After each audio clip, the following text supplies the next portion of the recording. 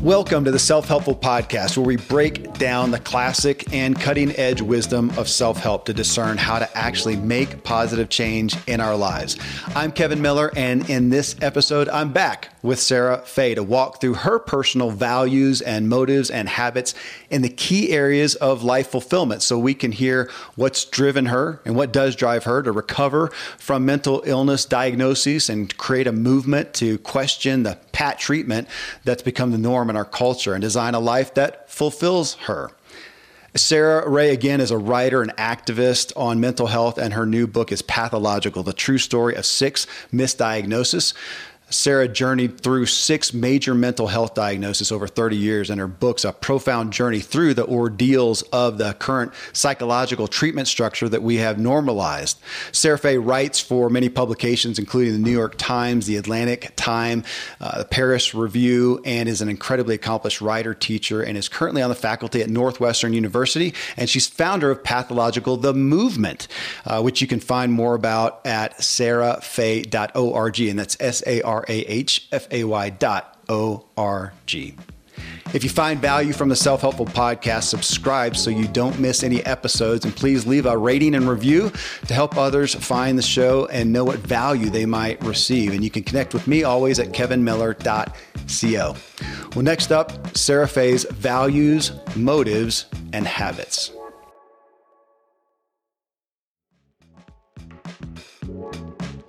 All right, Sarah. Yeah, there was, in our first talk together, there were so many things, a couple of things, or something I wanted to ask. Like, it's going to be great. And I'm grateful you pulled one out and said, that's going to fit well in this values and motives and habits. And I talked about finding life fulfillment in these key areas of life. And in the first talk that we had, you talked about your own desire, not just for that momentary happiness, but you said contentment. And what was the other one? Contentment. Satisfaction.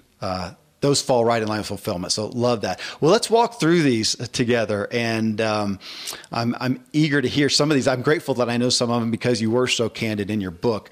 But the first one is spiritual. And I actually had a question there because you talked, and this is part of the relationship piece as well, but you talk in the last chapter of your book about, in essence, the power, if I could say, the paradigm shift that you got of turning the focus away from yourself and into other people. And to me, that's kind of a root definition of spirituality, is when there's something beyond self. So it was neat to read that about your own journey. I love that definition of spirituality. I've never heard that before, because I think of myself as someone, I was raised atheist, actually. And so don't hold that against me. All that means is my father is just an ardent atheist, and he takes great pride in it. And, but as a child, it was terrifying because basically, what happens after you die? Yeah. Nothing. It's blackness. It's like, oh my God, that's horrible. Yeah. And so I'm not really an atheist. I know who I would want that, but I'm kind of nothing, which is really fascinating. But my sister converted to Judaism, which is interesting. And my mother has gone back to Christianity. So, so she didn't really raise us with that, but that's something she's found later in her life. And so I feel like there's a writer named Paul Bowles, and he said, if you raise a child without religion, that child will never seek it out. And I've sought it out many times, and I've wished very much that I had it so much. I mean, I'm very jealous of people who have strong faith. It's just never come naturally to me. I haven't found what that would be yet.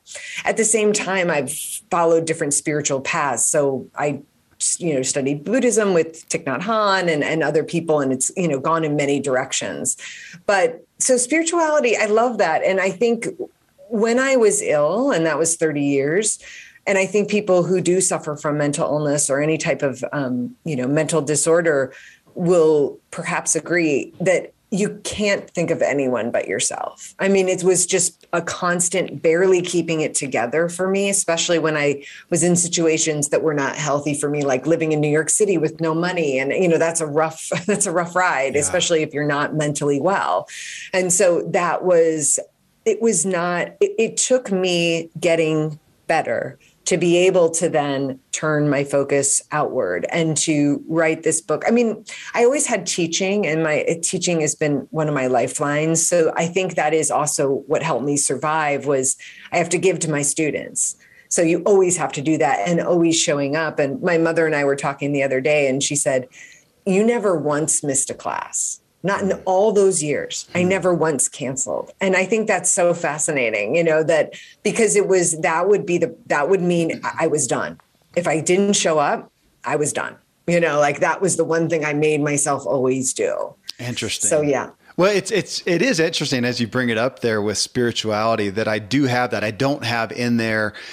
I play with the word. I mean, we look at faith. If you talk about that, we generally think of a religious construct. Now, I grew up in Christianity, and I would say I'm a follower of Jesus Christ today. And that's a specific thing that people have a hard time taking outside of the religion of Christianity. That's another discussion. But that is why I take spirituality and say, and it really is something beyond self, whether you believe in and seeing the value of that in people's lives, whether they believe in trees or, the environment or a specific deity or whatnot. And without knowing you, I would say, yeah, reading your book and hearing your devotion to your students, to your teaching, and just the reality of you taking the time to write such a candid book that is the memoir of a lot of hardship, is a desire to impart to others. To me, that in of itself is something that you see beyond just yourself, and that I honor significantly. So thank you. Yeah, thank you. Well, the second one here is relationships. And it was interesting to see you write about that. Again, I'm going to say it, a paradigm shift or an epiphany or a revelation or whatnot, because during your time of significant mental illness, it's not that you weren't in relationship. You were. You had boyfriends, you had faculty and colleagues, you had students. I mean, you had people that you were walking with. And it was actually, as you testify to in the latter part of your book, taking some solitude that was a real help to you. But point being, you did have relationships, but it seems like there was, you write to, there was a shift though, your relationship. Well, that's what I'm going to ask. What happened after that though? Did you see, because again, you had relationships as far as I don't know the word, you were connected with other people to some degree, but it sounds like you went forth after that with a different connectedness. Yes, Okay. 100%. I mean, what happened to me is I disconnected. So I withdrew and I really pulled away, and I spent most of my time alone. I mean, I never married, I never had children. So that's a really intense types of relationship that I didn't have. I was with someone for 6 years. We had a book party for the launch, and his restaurant, we had it at his restaurant. He's Chris in the book. He's still a wonderful cook and chef now. But anyway, so I did have that relationship, and I was better. That was 6 years when I was doing better than any other point in my life. And I think that's why I was able to have that relationship with him. And I value that time so, so much. And that's just such a rich relationship for me. After that, I was very much isolated, and I distanced myself from my family. But when I came back to Chicago, I really reconnected with them. And when I was in crisis, I mean, I will say this, people often ask me, what can they do? Families, when they're, who have children or siblings or cousins or whoever it is, how can they better support? And my family just didn't give up on me. That was it. That was all they had to do, is they were there. And last night, actually, my dad called and he left a message, and he's reading the book, and he called, and it's the sweetest message. I'll save it forever. But he said, I just want you to know I'm here. And it was like, oh my God, Dad. My dad's 82. We have lunch every Sunday now, but he's someone I lost contact with. I mean, we were not seeing each other for several years, actually. And so that was very hard on him. And I always say families are the heroes in any mental illness story. They go through so much. They go through hell. And I know my family did, but they didn't always intervene, but I just always knew they were there. And that was enough for me. And it meant everything. And then when I was ready, I came back and I connected more to them. And now they're the closest people to me. But my sister saved my life on countless occasions. And my mother was on suicide watch for 5 years. When I was in my 40s, I couldn't live independently anymore. And I lived with her. And it was very difficult for her. I mean, that was a lot for her to manage. And it really wore her down. And I feel if I could give her those years back, I would. But we're all very, very close now. And so they're my core, and I love them more than I can say. And just, as I said, I talk to my mother every morning at 9:00 on the phone, and I see my sister's half a mile away, and I walk her dog every Saturday, and I visit with her, and I see my dad every Sunday for lunch. And it's just these regular moments of always knowing we connect and that we're always there. And I think there was a big, as you said, kind of moment or shift. And this is in my new book, but my mother was puppy sitting my sister's dog. That shouldn't have happened anyway. We're not dog people. Yeah. So like my mom is not a dog person. But anyway, mother was eating chocolate, dog got chocolate, poisonous to dog. Right. And so this happened, recently, about a year ago. And my mom called me in a panic. Oh my God, I don't know what I'm going to do. What do I do? It was, 11:00 at night or something. And I was able to step up. And I said, Mom, don't worry. I'm getting in a car. I'm in an Uber. We live in the city. And I'm coming to get Augie. That's the puppy. And we're going to the emergency vet. I'm calling Elizabeth right now. And for me to step up, and I went to the emergency vet with Augie and stood by her and held her as she was forced to throw up. Sorry, listeners. Yeah. But, for me, it was such a magical night. And I said to my sister, this is one of the best nights of my life, because I could step up finally. I could be the one who stepped in and helped, instead of so many years of people helping me, and I could kind of pay back. And that's something I'm doing more and more. And it's such a sign of wellness for me. Well, I did want to pull out, just for people to hear your testimony in the book, that in your experience, so many people who do have a mental illness don't find a supportive family behind that. It scares them off. It distances them, alienates them, maybe even, of their own doing. And the gift that it was for you to have that all along, that they were always there for you. Just for people to hear that as they deal with a family member, a loved one, a friend, or whatever who has this, that person is going to often, in your, again, experience, find themselves isolated, and to be there for them. So, yeah. And I just want to add, because I think it is so hard on the families. I alienated my family, and they did distance. Like they took care of themselves. My mother, at one point, I wore her down. There's no question. So I don't want families to think they should be strong, but I always knew they were there. Okay. Like I just knew, they never severed ties. And sometimes you have to do that. And I understand that, but that was just so important. And when I was ready finally to take help and accept help, they were there. And that meant so much. And thanks for saying that, because it wasn't long ago we had Nedra Tawwab Glover on the show with her book on boundaries. And I could see that with somebody who is, mentally ill and violent, that you may have to set a boundary, but you could still set that boundary. Hey, here's a boundary. You're not allowed to cross that. And if you're going to do this, we do need a distance, but I am here otherwise. Even that felt like significant to me, and what you testified to. And again, just one thing more on the relationships, it sounds like you just talked about that stepping up, and you went from, it's one thing to be, in relationship and pseudo connected to somebody, another thing to really see them and to be for them. And you talked about that, and you testify that now. And I appreciate that paradigm shift. Health and wellness is the next one. And you've had a journey there, because your initial dive into mental illness as an eighth grade, there were lots of ill health along with that, literal physiological, manifestations when you don't eat, if you don't sleep, if you are taking XYZ, drugs. So you've gone through that. Now, meanwhile, but you talk about now you're running, you're doing different things. And so, what is the, coming from that, especially, the values that you have for health and wellness, and how are you practicing those? They're huge for me, and they always had been. I think the difference was, before I was looking for a cure for my mental illness in eating well or exercise or something along those lines. And they can't do that completely. I think that's why it became extreme.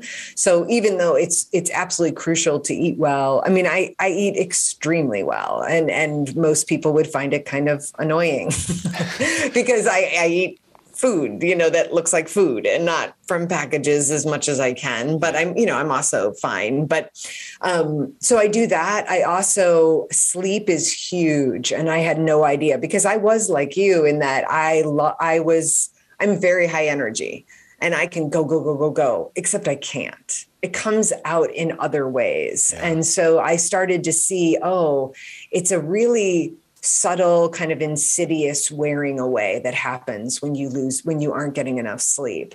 And that's been really important to me. I go to bed at the same time every night. I wake up at the same time every morning. I mean, I'm like a child, I love that. And then also one thing that's really helped me, water. I know this sounds so ridiculous, but when I find myself sometimes in a panic attack, I can't do this, but my anxiety is at a pitch, or I'm really feeling just those waves of sadness, I'll drink a glass of water. I mean, it sounds so absurd, but we're 60% water. So I feel like I'm just helping the team out, here we go. Let's just try a glass of water. And sometimes it really will shift things for me. It will just stop my brain a little bit and allow me to kind of get into it. But I drink tons of water. I walk outside. And that I think is really important, is having a lot of fresh air. I'm just waiting for someone to do a study on health and fresh air. Yeah. I wish someone would, because I think it's very different to exercise indoors than to exercise outside, and where you're getting fresh air. And I don't think one's better or worse, but I do think there's something to be said for fresh air, at least for me in my life. I mean, I almost feel metabolically different. So there's all of that. There's so much more that I do, that health and wellness that means so much to me. And what's interesting is it's not as much of an effort anymore. I mean, I think part of it is that routine is everything for me. Yeah. And so I just exercise at the same day every day. It's just not even, I don't have to negotiate with myself. It's not a big deal. It's just always at the same time. And part of that is being a writer. So I write at the same time every day. And so the rest of my day kind of falls into that as well. And it revolves around my writing. And that's always my priority. Well, I shouldn't say it's my only priority, but you can't write without health. So my health is first. But so I know people think that, I am an ordered person, but I think people feel that if they're scheduled, if they have a calendar, if it's rigid, there's something wrong with that. But for me, it's freedom, because I don't have to negotiate. I don't have to make decisions. They call it decision fatigue. Yeah. I'm not making, decisions all the time. It's just, okay, that's on the calendar. Next thing. Okay. So even if I don't feel like doing it, just do it anyway. It's on the calendar. Here we go. And sometimes I don't want to, and that's fine too.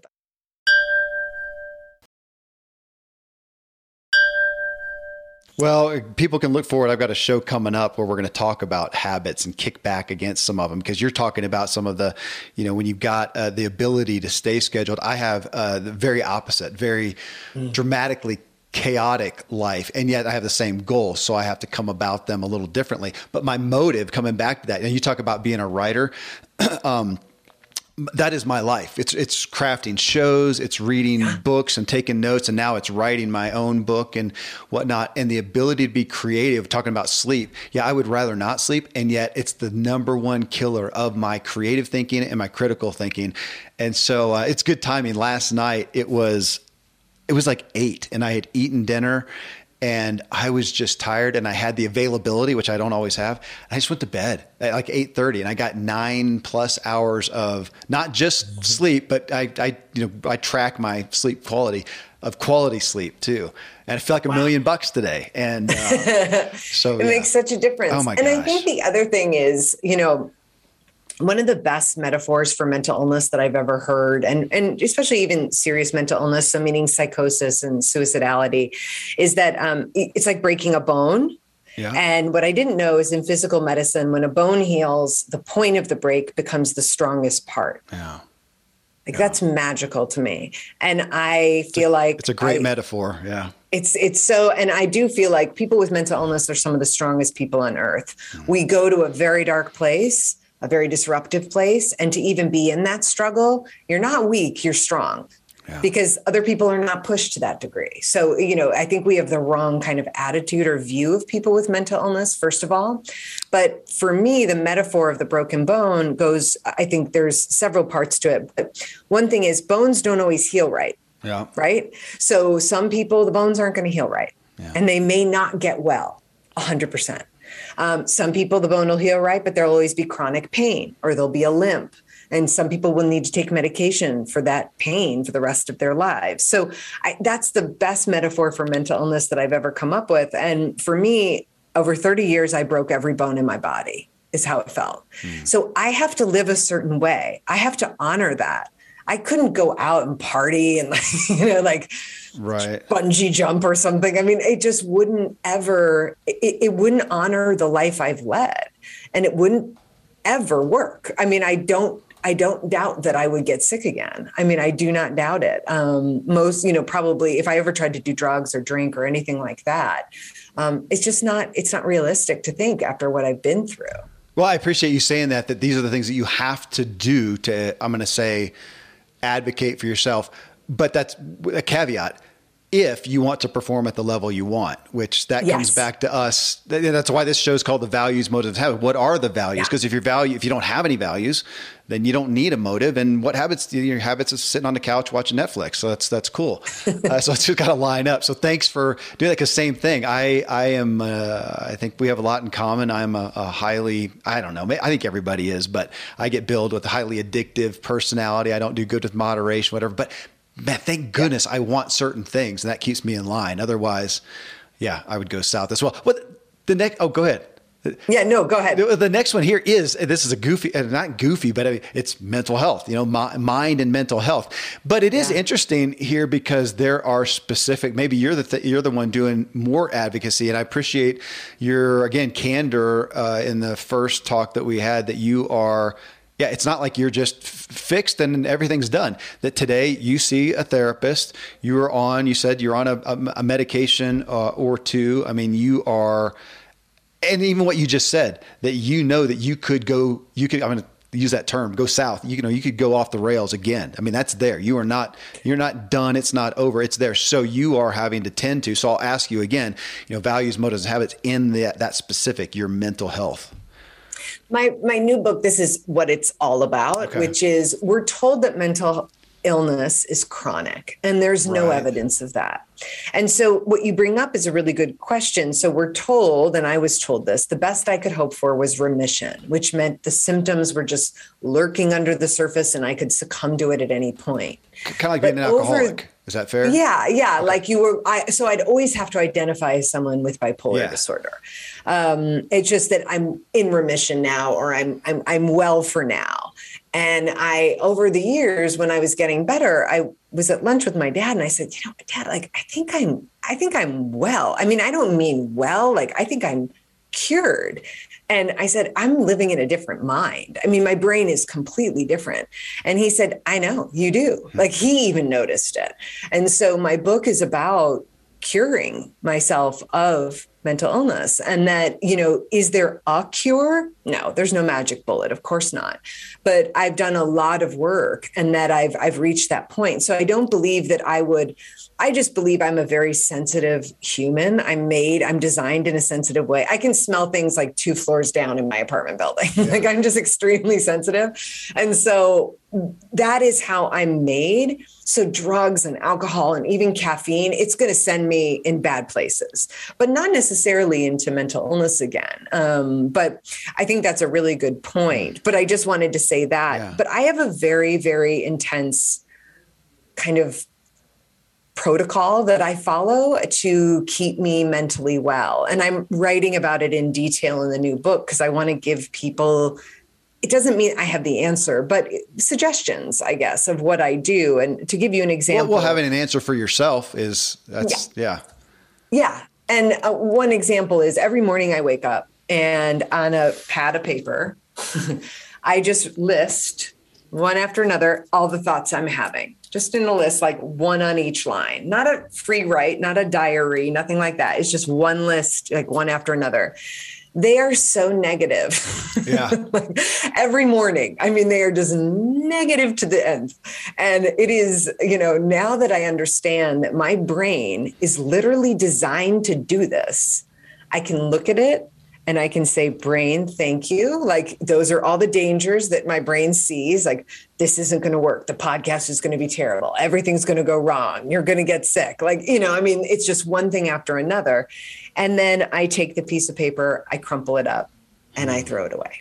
Like, okay, got it. Like, you've been heard. In some ways, I think our minds, like, danger, danger, danger. Like, they need to, this sounds a little spooky, but the brain kind of needs to feel like it got its message out. And it's like, okay, we got it. And now we're going to go about our day, even though we know all this dangers out there that we think. I'm going to steal that, Sarah. Go for it. No, literally. I mean, as we talked about earlier, apparently we have this in common of just, not being in touch with emotions, with our own emotions, not even knowing emotions, but not being in touch. And, I still have the tendency to just want to push them off. My therapist is saying, sit in them, Kevin, sit. That would be a great way, because I think we often do that. That is unfortunately part of the human condition, is have these, we know that our thoughts are primarily negative, but even in the morning, I remember Monty Moran. So he was the co-CEO of Chipotle. So, he's worth hundreds of millions of dollars. He loves life. He loves what he's doing. And he told me, and I don't know if he told me this on the show, I hope he did, and I'm not breaching something here, if it was later on at breakfast. And he said, dude, I wake up in the morning with just despair so often. Most of the time, just despair. I'm thinking, really? He says, yeah, and I have to work my way out of it. I know it's not there. And so for your thing to write it out and to let it have a voice and get it out of there, that just so rings true. Thank you.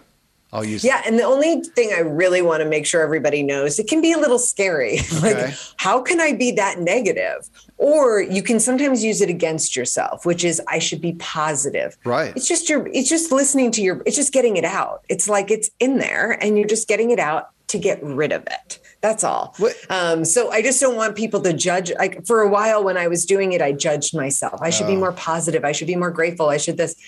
That's not the practice. Like, the practice is just get it out, let it be heard, move on. It kind of feels like the mind dump of the to-do list. Exactly. I do that a lot. I'll just get it out. So it's just get it out so I can go over here and write and be creative and not be, distracted. Okay.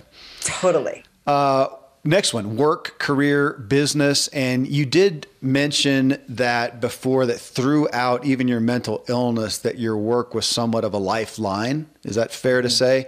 100%. So again, hit us there with what your motive, values, motives, habits are in work, career, and business. Obviously yours has grown and changed. I didn't even follow real clearly, because that wasn't the point of your book, the trajectory. You'd have little snippets in there today. I know today you're on, faculty at Northwest. You're obviously writing. Well, you wrote this book and you're writing that one, but then you do a lot of writing elsewhere as a paid even consultant and whatnot. But so what is the focal point for you to keep your work, career, business on the path that you want it to be and the health that you want it to be? Yeah. I've always wanted to be a writer. That was just what I did. And so there was just never even a career choice, which is not a wise decision, by the way. I just don't want to encourage any young listeners. Like, I should have thought about, for instance, how much money I wanted to make. That would have been a good thing to think about. But teaching comes very naturally to me. So I was a writer in residence in the New York City public schools, and that was an extraordinary experience. So I've always taught and I've always written, and those are my two tracks, really. And I feel very fortunate to have those, and I want to continue to have those. Now that I have this book, it's become such a different thing. So I'm a literary, quote unquote, writer. So what that means, and I teach literary writing, but all that means is that memoir in the past has not always, but has tended not to necessarily involve some sort of social justice component, or like mine, where I'm really I'm weaving together my story and research and information that I want people to have to change the world. Yeah. I mean, I literally just want to change the world. And so I'm just going to, we're back to the spiritual point, just to point that out. Yes, exactly. I do. I want to change how we think about mental health and how we talk about it. And that now has inspired me so much to write the new book, which is about how I healed from mental illness and how we can talk about that and bring that in the conversation and stop people from feeling like they can't heal. Because how can people heal if we tell them they can't? And it was so interesting. I had a conversation with someone and she was like, don't say that you've healed. Don't say that it's not chronic. And I thought, why would that be? Why is giving someone hope how could there ever be a downside to it? Because there's nothing wrong if I had it for the rest of my life. There would have been nothing wrong with that either. But so this is all to say that my work now, especially with Pathological, the movement, which is a public awareness campaign that I started, it feels much even richer than it was before. Certainly because I'm well, I can give more to it. I mean, I should explain, yes, I'm on faculty at Northwestern, but when I wasn't well, I could only teach part-time. So I should be clear, like I've never been full-time. I was a full-time PhD student, but that was it. And so I have definitely always, had the luxury in some ways to pursue writing, and which is my passion, and to pursue teaching, which I love to do. That's so rare in our culture. And I'm so lucky to be able to do that. So I just want to continue to do that.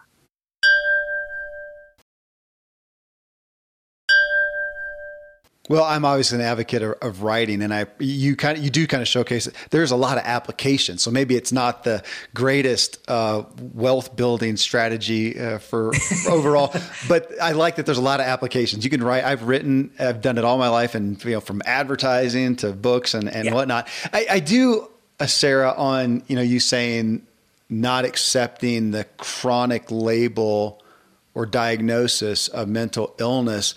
I mean, we generally don't in a physiological sense. If I have a chronically sore elbow, I'm generally going to be sent to physical therapy. I know my physical therapist well, a clinic right over here in our small town. You go over there to get well. I had a kid that got injured and was having a chronic back issue. She went to physical therapy. Why do we accept that from a mental standpoint and not say, hey, how about some mental therapy? And yes. So thank you for pulling that out. Well, I love something you just said, which is, chronic pain. It's so fascinating. That's the exception physically. Like in physical illnesses, we assume it's going to be healed for the most part, unless something is terminal, and then it's called that. You have a terminal illness or chronic illness. But with mental health diagnoses, you're just stuck with it. We're assuming you're never going to get well. And I was never told I could heal. I was never told I could get better. I was told I would have them for the rest of my life. Each one, all 6. And, that is just something that I think is such a shame. And we're just defeating so many people by saying that, especially when we have young people getting diagnoses right now, because, as a result of the pandemic or the sort of situation that was going on even before that. And, we can't let them grow up thinking that that's permanent. Well, thank you. That's folks, that's worth the price of admission right there. There's the sound clip. The next one is money, finances, wealth. And, we laugh about, writing is not necessarily the ticket to, it's not trading stocks or whatnot. But, you've seen a trajectory. You're in a great place now, it seems like, with your career. And obviously when you get a book come out, you get lots of opportunities. And so again, what are the values that kind of lead the charge and how you're practicing those in your continually growing career? I've always valued first that I did what I loved. Mm-hmm. My sister's funny, but my niece and nephew, she told them, don't do what you love. Don't do what you love. Get a hobby, make the amount of money you want, do the career you like. She's really very practical. And I thought, I wish she'd said that to me, but no, but what I've realized recently is I've started to have a very different relationship with money that has been so important and so much growth that money is one of those places where we have a lot of baggage, and a lot of our views of ourselves come out in our views of money. So I used to think I'll never make any money, because part of that is the cliche of being a writer, but that it really was a lot of the self-stigma that I felt that I don't deserve money. That was a lot of it. And so what I'm actually actively doing, I mean, in a big way, I've been reading finance books. I didn't know anything about money. I never learned. So I've been reading all these finance books. Saturday is my finance day, and I sit down with my finances and I look at it and I have goals and what do I want to have for my old age. And, my parents are going through it and I'm looking at what they're going through. So all of that was so far beyond my capabilities really when I was sick. But even when I started to get well, I really noticed this, just negative view of myself in terms of what I thought I deserved. So I think, this is something I've not thought through. So I'm just kind of speaking off the top of my head. But I do wonder that my hope is that as more and more people feel they can recover from mental illness, and they do, that maybe there will be an opportunity there to then counsel people with money. How do you handle money, and how do you start to feel like you deserve money, or that you can have enough to live on? Because a lot of us, I had filed for disability. I didn't even think I could work because I was told I couldn't. Yeah. So I appreciate you pulling that out of money having a connection to how we see ourselves and our self-image, because it's part of my own story of sabotaging money because I wanted to prove I'm all about heart. I'm not about money and fame and whatever. And so I just ran every business like a ministry, which doesn't work it's not real profitable. No. But then I see it significantly on the other side of people who are wealthy and pursuing that, and so fervently trying to prove themselves, mainly to themselves, even more so than other people. And again, looking at that connection. So thank you for pulling that out. Well, the last one here, I title it Achievements and Interest, because I'm aware that so often we really value and connect to our self-image, the achievements, the things that we've done. But even beyond, work, just having interest. You mentioned hobbies, and that's one. Well, I see that. Is that I do that because I'm really pathetic with hobbies. I mean, I'm just totally, I do love the workout that I do and I love to walk, but those aren't really trendy. So what's fun for hobbies. Sarah though? What's a fun time? Play. Well, when you said that though, and I'm writing about this in my new book, and when you said achievement, my greatest achievement, honestly, is I got a cat. And you said you weren't a pet person, so oh no, I'm totally. Well, we weren't we didn't raise dogs, so we don't know anything about dogs. But I got a cat, and that may sound silly, but for someone who couldn't take care of herself, to now take care of another creature and love him so much, and he's so quirky and grumpy.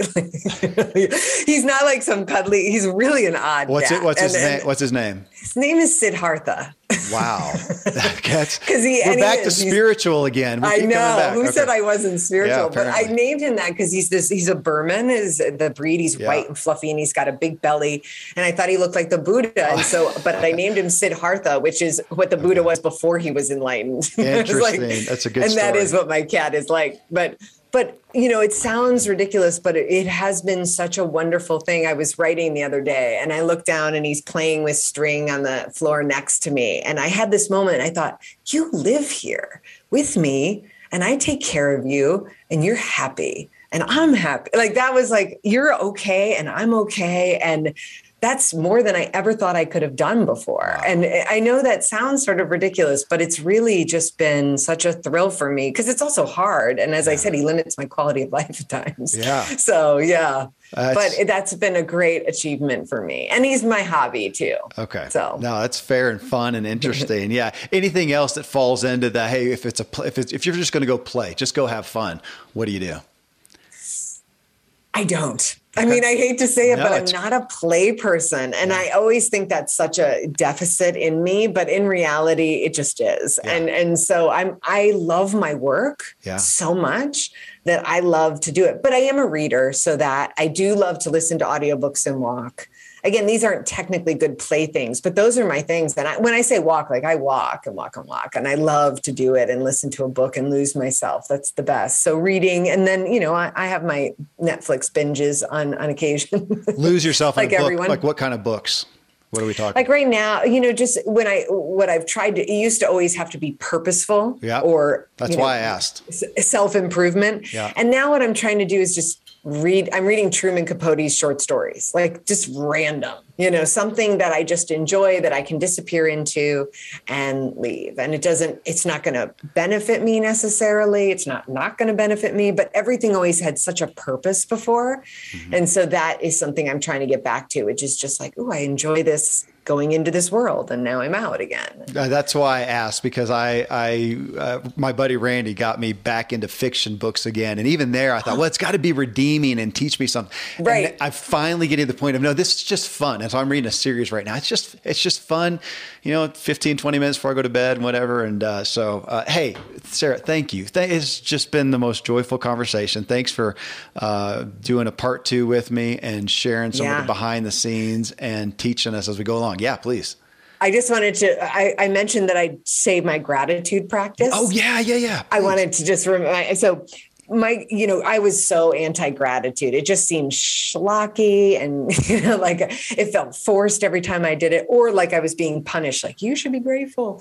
And, but what someone mentioned to me, a friend did, is I actually at home, like at night, every night, I have a Post-its, like these 3x5s, and I write down a scene from my day that I loved, that I cherish.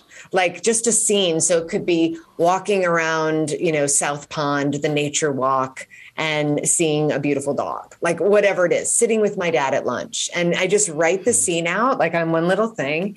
And then I whip them up and I put them on a pile. And then sometimes what I do is I just stick them around my house. So every once in a while, I'm just confronted with this scene from my life of goodness and love and, a moment that I just cherished. So that's my practice. I love it. Thank you so much for remembering to bring that forward. I may take that one too.